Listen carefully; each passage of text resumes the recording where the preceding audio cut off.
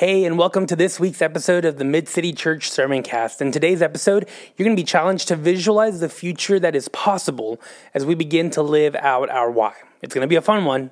Let's go.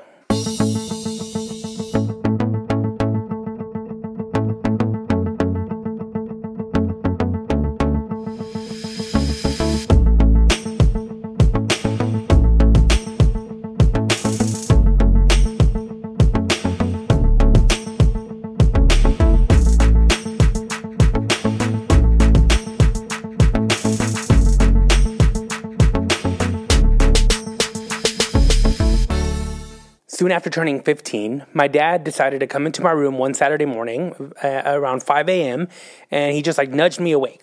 Now, once I came to my senses, I heard him say, "Meet me downstairs in 10 minutes. I honestly had no clue what was going on.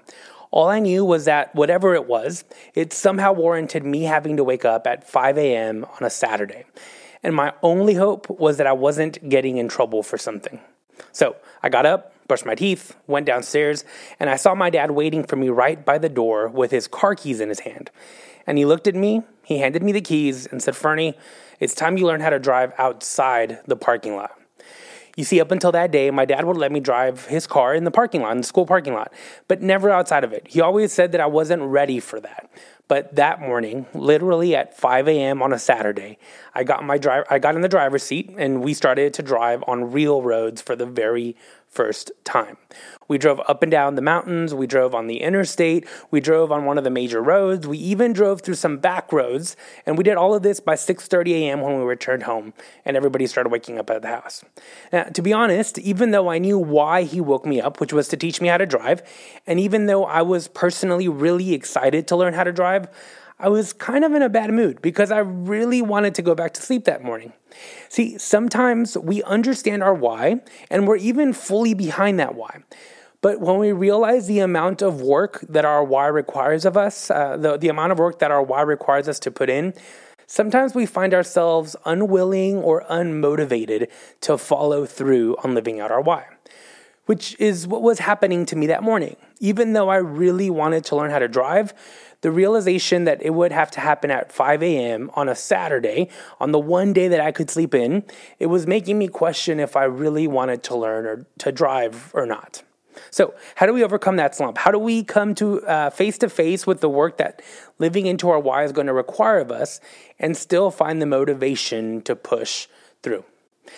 So I believe that the answer to this problem is actually pretty simple. We have to learn how to visualize the future that is possible as a result of the work that we put in while we live out our why. So let me give you an example of this. My sophomore year of college, right after the fall semester ended right before Christmas break, I decided to make the 12-hour drive home from Oklahoma City to El Paso, Texas. Now, this was already a planned trip, but I decided to leave earlier so that I could surprise my parents at work. So instead of leaving at 8 a.m. as I had originally planned, which would have put me in El Paso around dinner time, I decided to leave at 4 a.m., which was 3 a.m. in El Paso, so that I could make it to El Paso around 3 in the afternoon and surprise them at work. Now, 12 hours is a long drive. I'm from Texas. I'm used to long drives, but it's still 12 hours is a long drive. But I'll tell you what, those 5 a.m. drives with my dad when I was a teenager, just 4 years earlier, they taught me the importance of getting a good night's sleep before an early morning drive. Those 5 a.m. drives with my dad, they taught me how to take back roads through Texas so that I could make my drive a little bit shorter. Those 5 a.m. drives with my dad, they taught me to pay attention to the speed limit signs as I drove through 3 different states, Oklahoma, New Mexico, and Texas. Those 5 a.m. drives with my dad really prepared me to do something that I never imagined I would have to do. Never, ever in my wildest imaginations did I ever think that 4 years after those 5 a.m. lessons, that those lessons would come in handy. See, I truly believe that if my 15-year-old self could visualize the effect that those early morning drives were going to have on my life, then I probably would have woken up with more excitement at 5 a.m. every Saturday. If I could have visualized the fact that those early morning drives were preparing me to drive through different environments like the snow in Chicago and the ice in Oklahoma, flooded roads here in Louisiana, and endless deserts in West Texas, right? If I could have visualized the fact that these early morning drives were preparing me to drive through the the Appalachian Mountains on my way to Philly, or the Sacramento Mountains in New Mexico, or even the busy streets of Orlando and New York City. If I could have visualized that those early 5 a.m.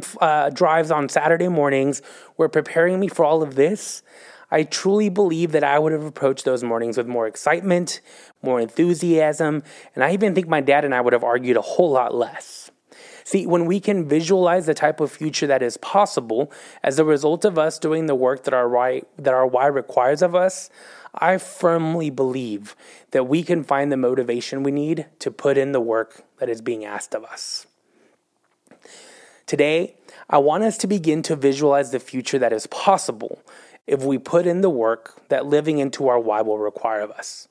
And my hope is that in visualizing this future, we can begin to put in the work here and now.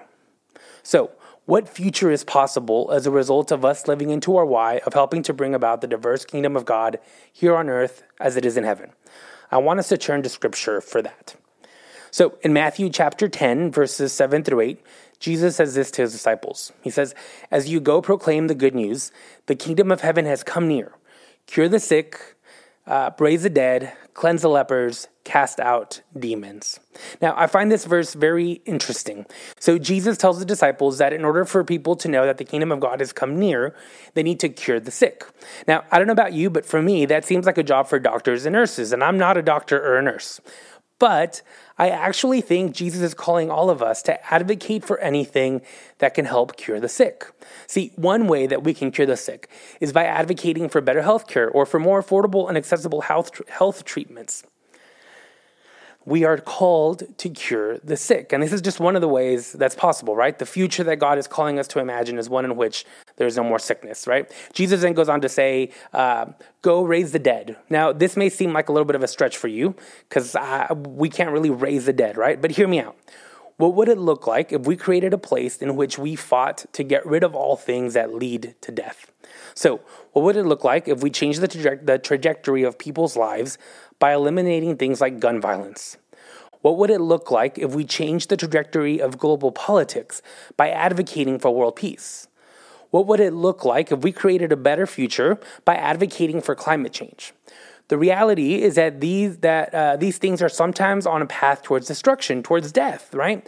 But one of the ways that we can raise them from the dead is by changing the trajectory that they are on. Jesus also says, cleanse the lepers and cast out demons. These feel like a little bit more impossible too, right? Now, these two are so interesting to me because scholars argue that maybe we've interpreted these two things wrong. So today, many scholars believe that the word lepers refers to anyone with any skin condition. So this can literally be anything from monkeypox to eczema to leprosy or even acne. I struggled with acne in high school and with eczema today. So I know what it's like to have stuff on your arms and people look at you weird, right? So Jesus says we are to cleanse the lepers, right? So help people get rid of these skin diseases. And then he says, cast out demons. Again, many scholars believe that we've maybe been misinterpreting this. And scholars argue that maybe these demons refer to things like mental health. So things like depression and anxiety and bipolar disorder, dementia, autism, schizophrenia, OCD, ADD, PTSD, etc., all those kinds of things, right? So really what Jesus is referring to in all four of these, right, curing the sick, raising the dead, cleansing the lepers, casting out demons, all of these things fall under health. So I believe that Jesus is urging us to imagine a future in which all people have the medical access they need, in which there's no more sickness, right? Imagine a place where there is no more sickness. See, if we can visualize a future in which there's no more room for sickness, then I believe we will be more willing to put in the work that is necessary as we live out our why today. But there's more to visualize. The future we're being called to visualize also makes room for even the least among us. So in Matthew chapter 19, verse 14, Jesus says this, "Let the little children come to me, and do not stop them, for it is to such as these that the kingdom of heaven belongs." Now, if we're not careful, we can miss something very important in this verse. See, at the time, even though children were of the same faith and tradition as the adults, children had a very low status in society, which is why the disciples got pretty upset that people brought their children to be blessed by Jesus. But Jesus makes it very clear to them that the kingdom of God belongs even to these kids who are considered to be among the least in society.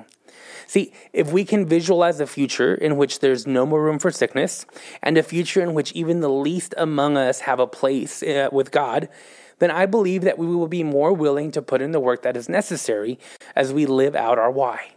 But there is still more to visualize. So Revelation 21, verse 4, we're told that John, the author of this letter of Revelation, we're told that he sees heaven come down and hears the voice from heaven say this. It says, God will wipe away every tear from their eyes. Death will be no more. Mourning and crying and pain will be no more. In other words, when God's kingdom is established here on earth, there will no longer be anything that causes people to cry. We will no longer have to attend funerals. We will never experience any sort of pain or suffering ever again. See, if we can visualize a future in which there's no more room for sickness, a future in which even the least among us have a place with God, and a future in which there is no more pain or suffering, then I believe we will be more willing to put in the work that is necessary as we live out our why today.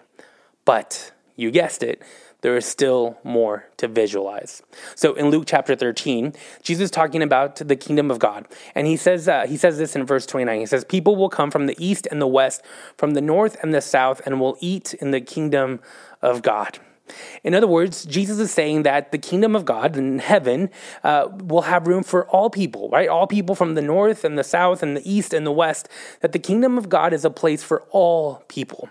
Now, Luke isn't the only part of the Bible that talks about this diversity. Listen to what Revelation chapter 7, verse 9 says. It says, after this I looked, and there was a great multitude that no one could count, from every nation, from all the tribes and peoples and languages standing before the throne of God. Now, these two verses are so powerful to me. See, the kingdom of God is made up of people from the east and the west, from the north and the south, from every nation, from all tribes and peoples and languages. Can you imagine how diverse this future is? It's a future in which all people are welcome, one in which there's no discrimination based on race or sexual orientation or financial status or level of education or anything else. A future in which all people are welcome just as they are, because it's a diverse future. See, if we can visualize a future in which there's no more sickness, a future in which even the least among us have a place, a future in which there is no more pain or suffering, and even a future in which all people are welcomed by God, then I believe we will be more willing to put in the work that is necessary as we live out our why today. See, if I could go back to my 15-year-old self, annoyed that I had to wake up at 5 a.m. on a Saturday, I would tell my younger self about all the experiences we get to have as a result of those early morning drives. And my prayer is that in knowing that that future that is possible because of waking up at 5 a.m. every Saturday, that my 15-year-old self would find the motivation needed to put in the work, to pay more attention while we're driving, and to cooperate with my dad even more. All of this for the sake of the future that we would get to experience. And the same is true for you and I as we live out our why. If we can begin to visualize the future that is possible, then I believe that we too will be willing to put in the work that is needed as we help to bring about the kingdom of God here on earth as it is in heaven. May we visualize that future, friends. Amen.